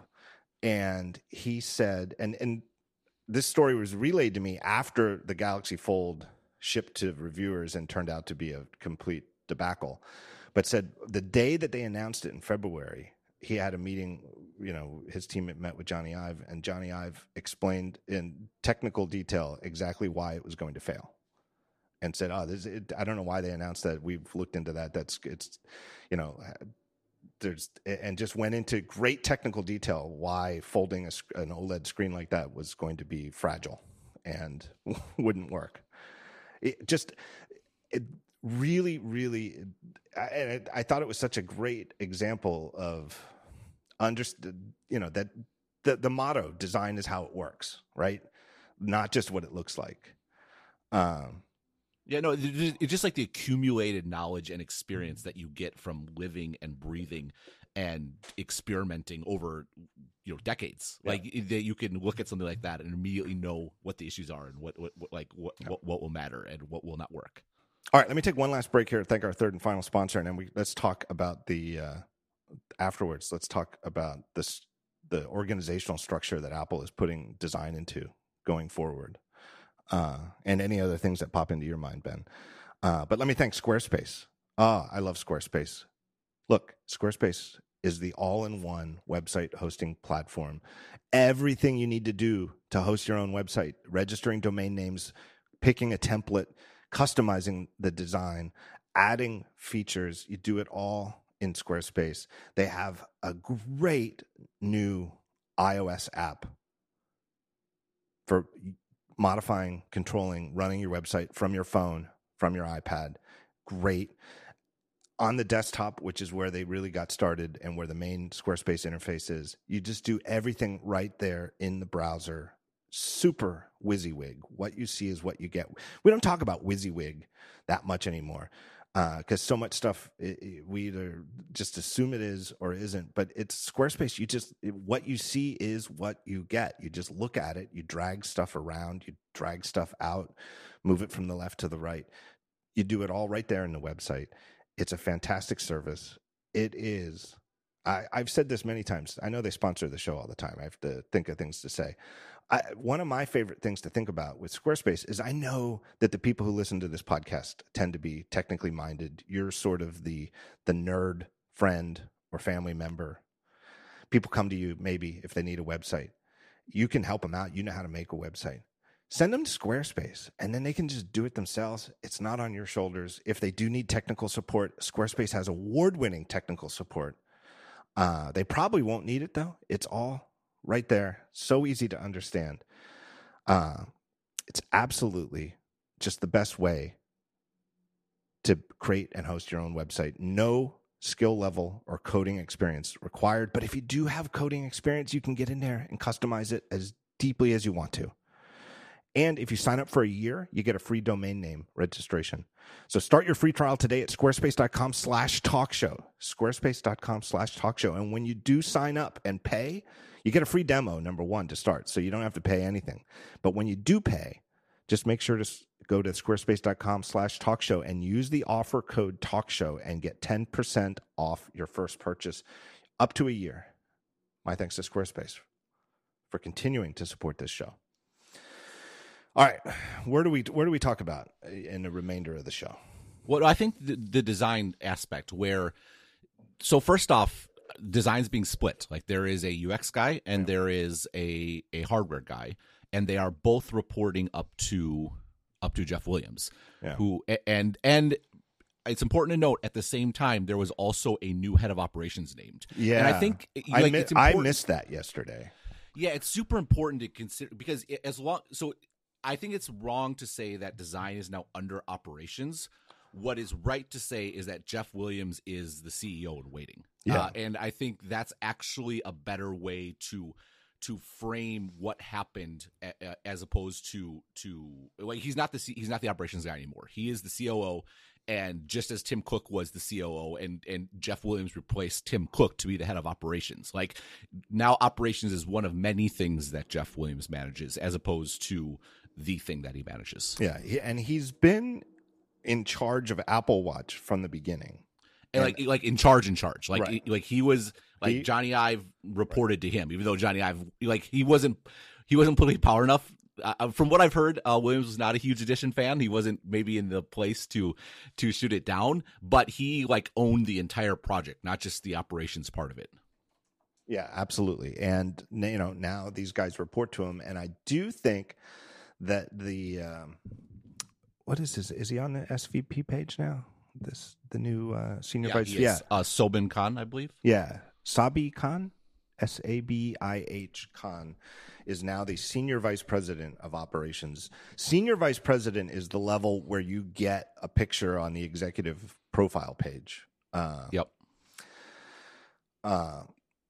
And you don't name a guy senior vice president of operations while there still is a COO without it's COO is just sort of it's like exactly what you said. It's like what Tim Cook was under Steve Jobs. It's sure operations, I guess, is technically still reporting to him, but it's right. It's called chief operations officer, but what it actually means in the case of Apple is second in command of the company. Yeah, and of the entire company. So the all of Apple now reports to Jeff Williams, not just the operations side.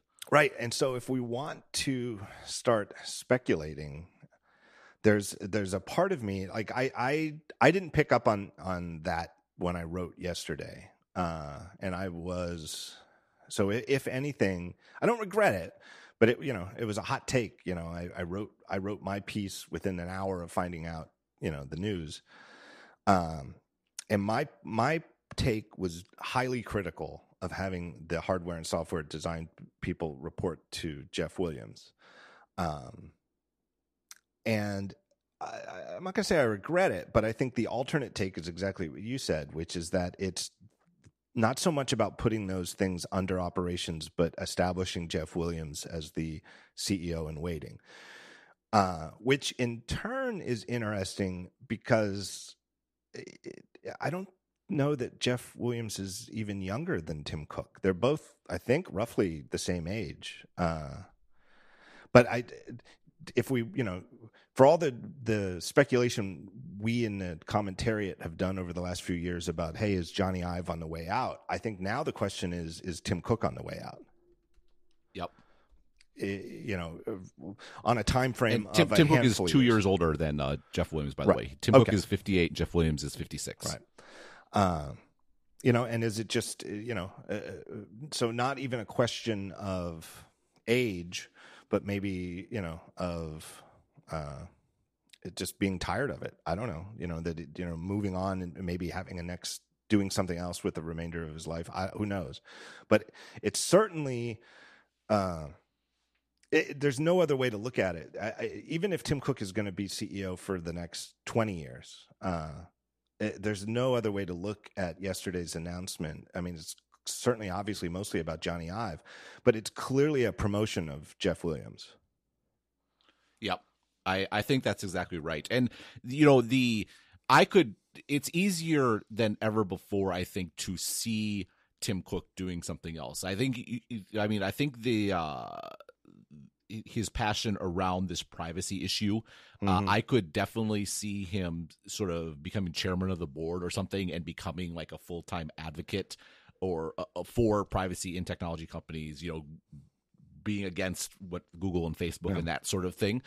He's constrained and limited in what he can do as Apple CEO, and despite the fact he's pushes the line as far as he absolutely can.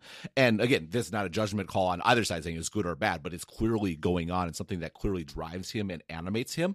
And I could see, again, this is pure speculation, knowing nothing, but you're right. Jeff Williams is quite clearly, without question, number 2 in the company, and nothing says that like putting design, to your point, putting design under him, because if Apple is to remain Apple and design is to remain what it must for Apple, then the only way that this, like to your point, your hot take would be totally on point if this is the only explanation in which there's a good reason, to your objection, is if it's basically he's the CEO and in everything but name. Critics of Tim Cook, people who think, and some of them sincerely, I mean, it's a reasonable debate to be had. I mean, Tim Cook is not Steve Jobs. I think to his credit, as I wrote yesterday, he's never tried to be, and he has never tried to be a product person. He is who he is. He's seemingly extremely comfortable with who he is and what he's good at, and hasn't tried to take over product design. And I really think, as a direct comparison, I really think that was the downfall of Apple in the Scully era, is that John Scully also was a CEO who was not a product person, famously came from the soda industry.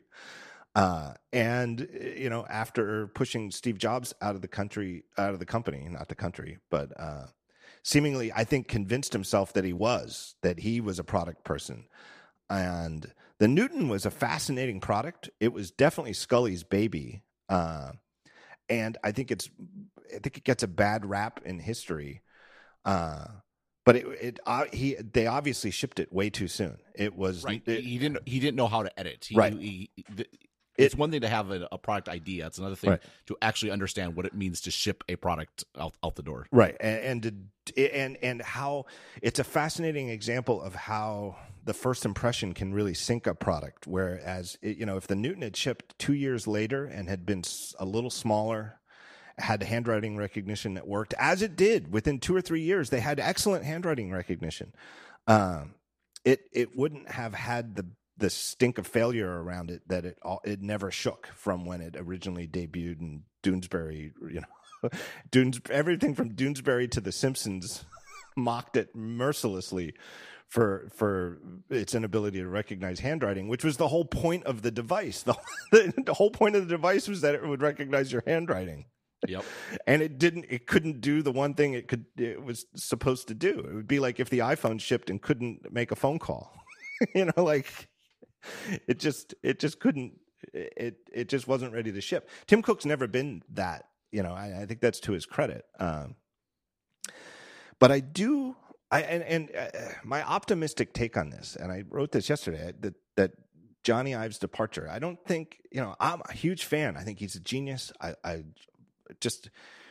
We could go on and on for hours and hours about more of his product designs, right? I could do a podcast where we just page through that book, the big 60-pound coffee table book, and spend minutes on each page talking about these wonderful products and how nicely designed they are and all these details. But I do think that without Steve Jobs as his collaborator, that something significant was lost. Like you said, like he's not a good self-editor.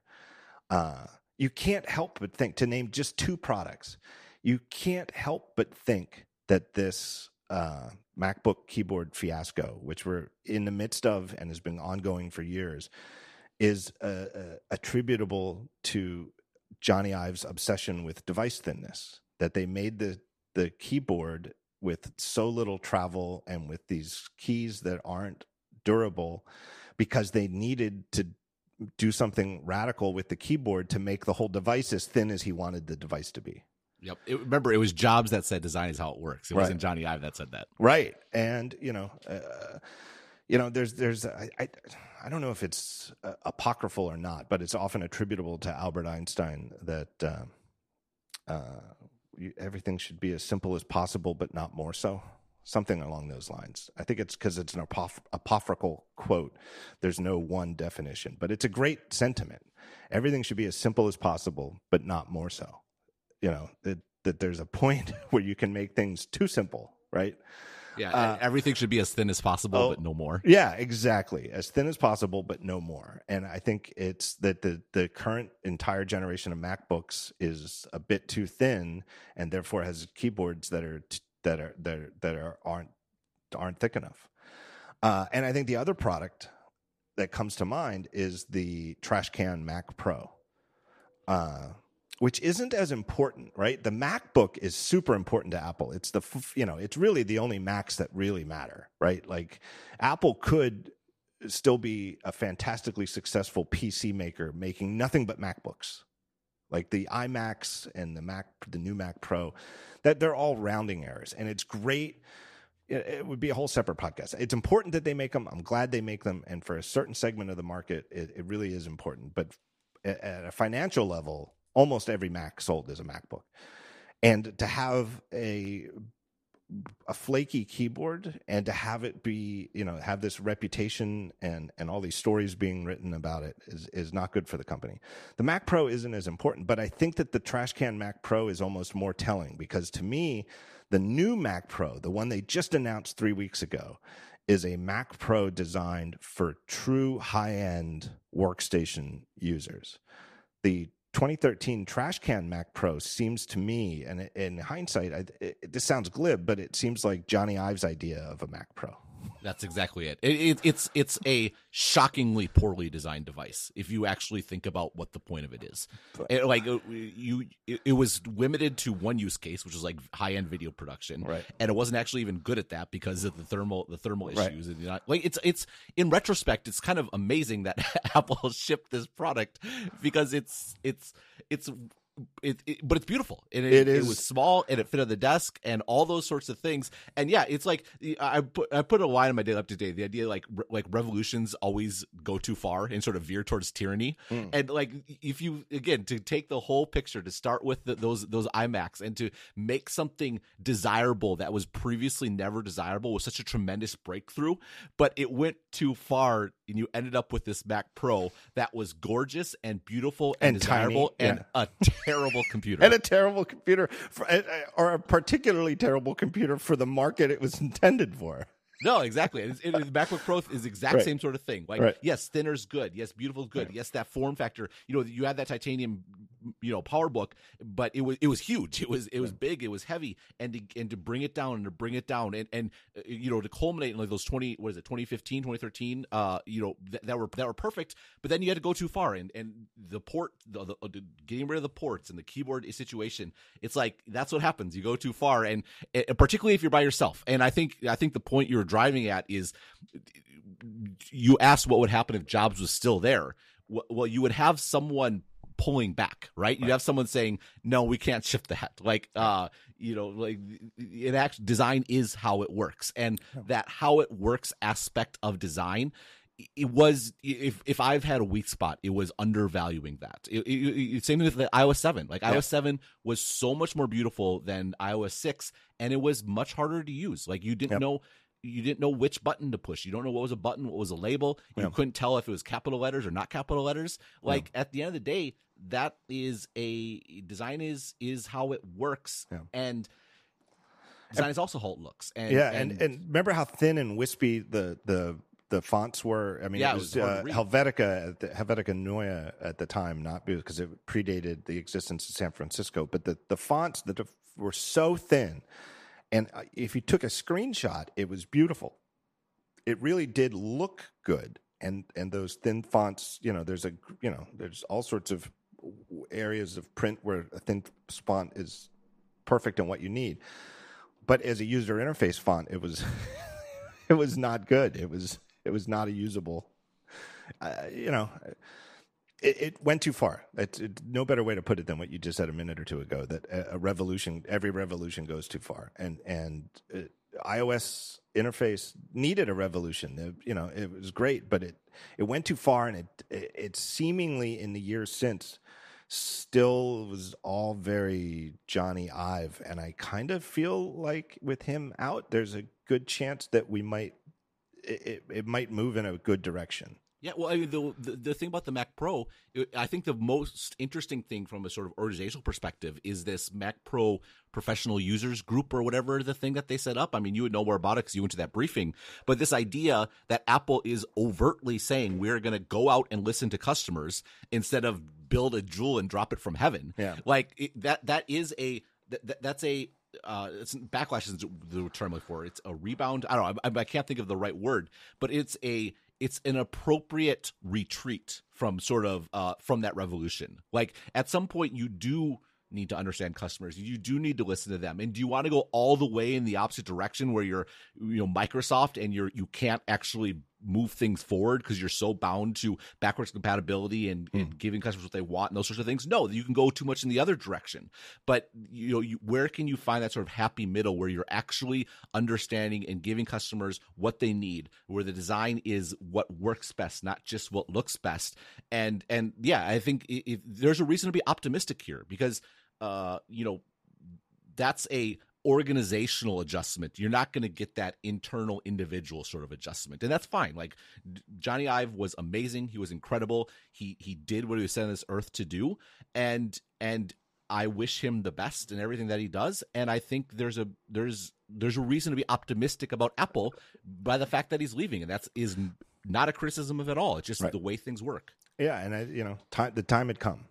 I also think it could be, and again, the proof will be in the pudding, and you just need good people in charge. But I think that it could be a very good thing for Apple in general to have software and hardware design separated again as different people. And I really think, because I think fundamentally, and I know we're running short on time, but fundamentally, Johnny Ive is a hardware guy. He is a hardware person. And I feel like under his direction, the software, the problems that a lot of us have with the software design from the iOS 7 era forward were all about subserviating the software to the hardware. And having someone who's purely the software advocate and completely isolated from the hardware in terms of day-to-day responsibilities could really help bolster the overall design quality and just plain old-fashioned usability of the software. Yep. I completely agree. Anyway, any other points you want to make? I know this is great. We don't do emergency podcasts. Bill Simmons loves to call them an emergency pod, and I don't know how he does it because Bill Simmons, whose show you've been on and were fantastic on, but like when there's like a major like NBA trade or something like that, he gets a podcast out like 70 minutes later. I don't know how that's possible. I don't know if he just lives in the podcast studio. No, he has a studio built in I think he has like a guest house and he has like a studio built there. So he literally like goes out to the backyard and records. I don't know how he does it so quick, but on the other hand, I guess he's just the most natural born podcaster on the planet. Oh, yeah, it's incredible. He's a great writer, and but it doesn't actually matter what he says. Like there'll be things you could disagree with, but the way he manages and runs a podcast and interviews people it's incredible. He's the best there is. I completely agree. And maybe other people can look at me and say, well, how does John Gruber get his column out on Johnny Ive's departure 60 minutes after the news dropped? Maybe, because that's the thing I'm good at. I could have never done this podcast last night. I just couldn't have. I needed hours and hours overnight to digest it more to be able to talk about it. But so for me, one day later, this is an emergency podcast, and I know you're on vacation, and I just really knew that I wanted to do it with you, and I'm so glad that we were able to make this happen, Ben. Yeah, well, I find the thing that, again, just we talked about it with the end of the next era, like the end of the Johnny Ive era, and to me, it's always tempting to look backwards and overfit things and see how all things fit together. But again, just tying it in with the end of the iTunes era, the end of sort of the iPhone being the everything and everything, and Apple sort of branching out. And, we talked about, the iPod going from conception to launching in 8 months. And, Apple sells, as many iPhones in like 5 hours that they sold total iPods in like the first quarter that was for sale. Right. And it's a different company. Like this idea of having this titular figure at the top that drives everything. It really starts to fall apart when you're shipping hundreds of millions of phones a year. Yeah. And you're doing all these services. And I've pushed a long time for Apple to change like their organizational structure, and which I think they have. Like that guy in charge of Siri who came from Google, he now reports to Tim Cook. It's a separate division. He's not under Craig Federighi like it was previously, which is exactly what they need to do. It's such a bigger company doing so many more things. You can't be the same forever. And I think Apple for a few years was kind of like San Francisco. Like people are trying to say, no, we need to hold on to the character of San Francisco. And what actually ends up happening is you build no new houses and you lose all the people that created that character and you just get a bunch of rich people.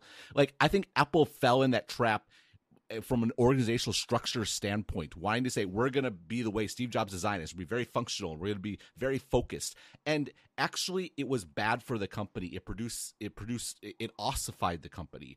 And I feel like over particularly the last 6 months, I mentioned this on Search Equity, I think that earnings warning was the best thing that could have happened to Apple because it kind of shook them loose from this sort of coma they were almost in. And I think this fits in it. Johnny Ive deserves all the credit in the world. And I actually think it's probably good news for Apple that he's moving on. Like Apple, this is a new Apple for better or worse. And they don't have a choice. And it's good to see them embracing the fact that they need to be something new because they can never go back to being what they were. That's a great way to put it. Ben Thompson, thank you. Everybody can read your work every day at stratechery.com or Stratechery. How is it pronounced? Stratechery. And on Twitter, you are at Ben Thompson and also at NoTechBen. Which I shouldn't promote because I swear I lose customers. Hey, we just did this whole emergency podcast and never once mentioned basketball or baseball. Even though I'm going to 2 baseball games this weekend, so I thought about bringing it up, but we were limited on time, so we can't mention it. But I think we're looking at a fairly high likelihood that my favorite team, the Yankees, and yours, the Brewers, might be colliding in the World Series. They're both Brewers have had a rough stretch though. We'll see. We have major pitching issues. We'll see. Anyway, Ben, thank you very much. I will talk to you soon. All right, sounds good. Bye-bye.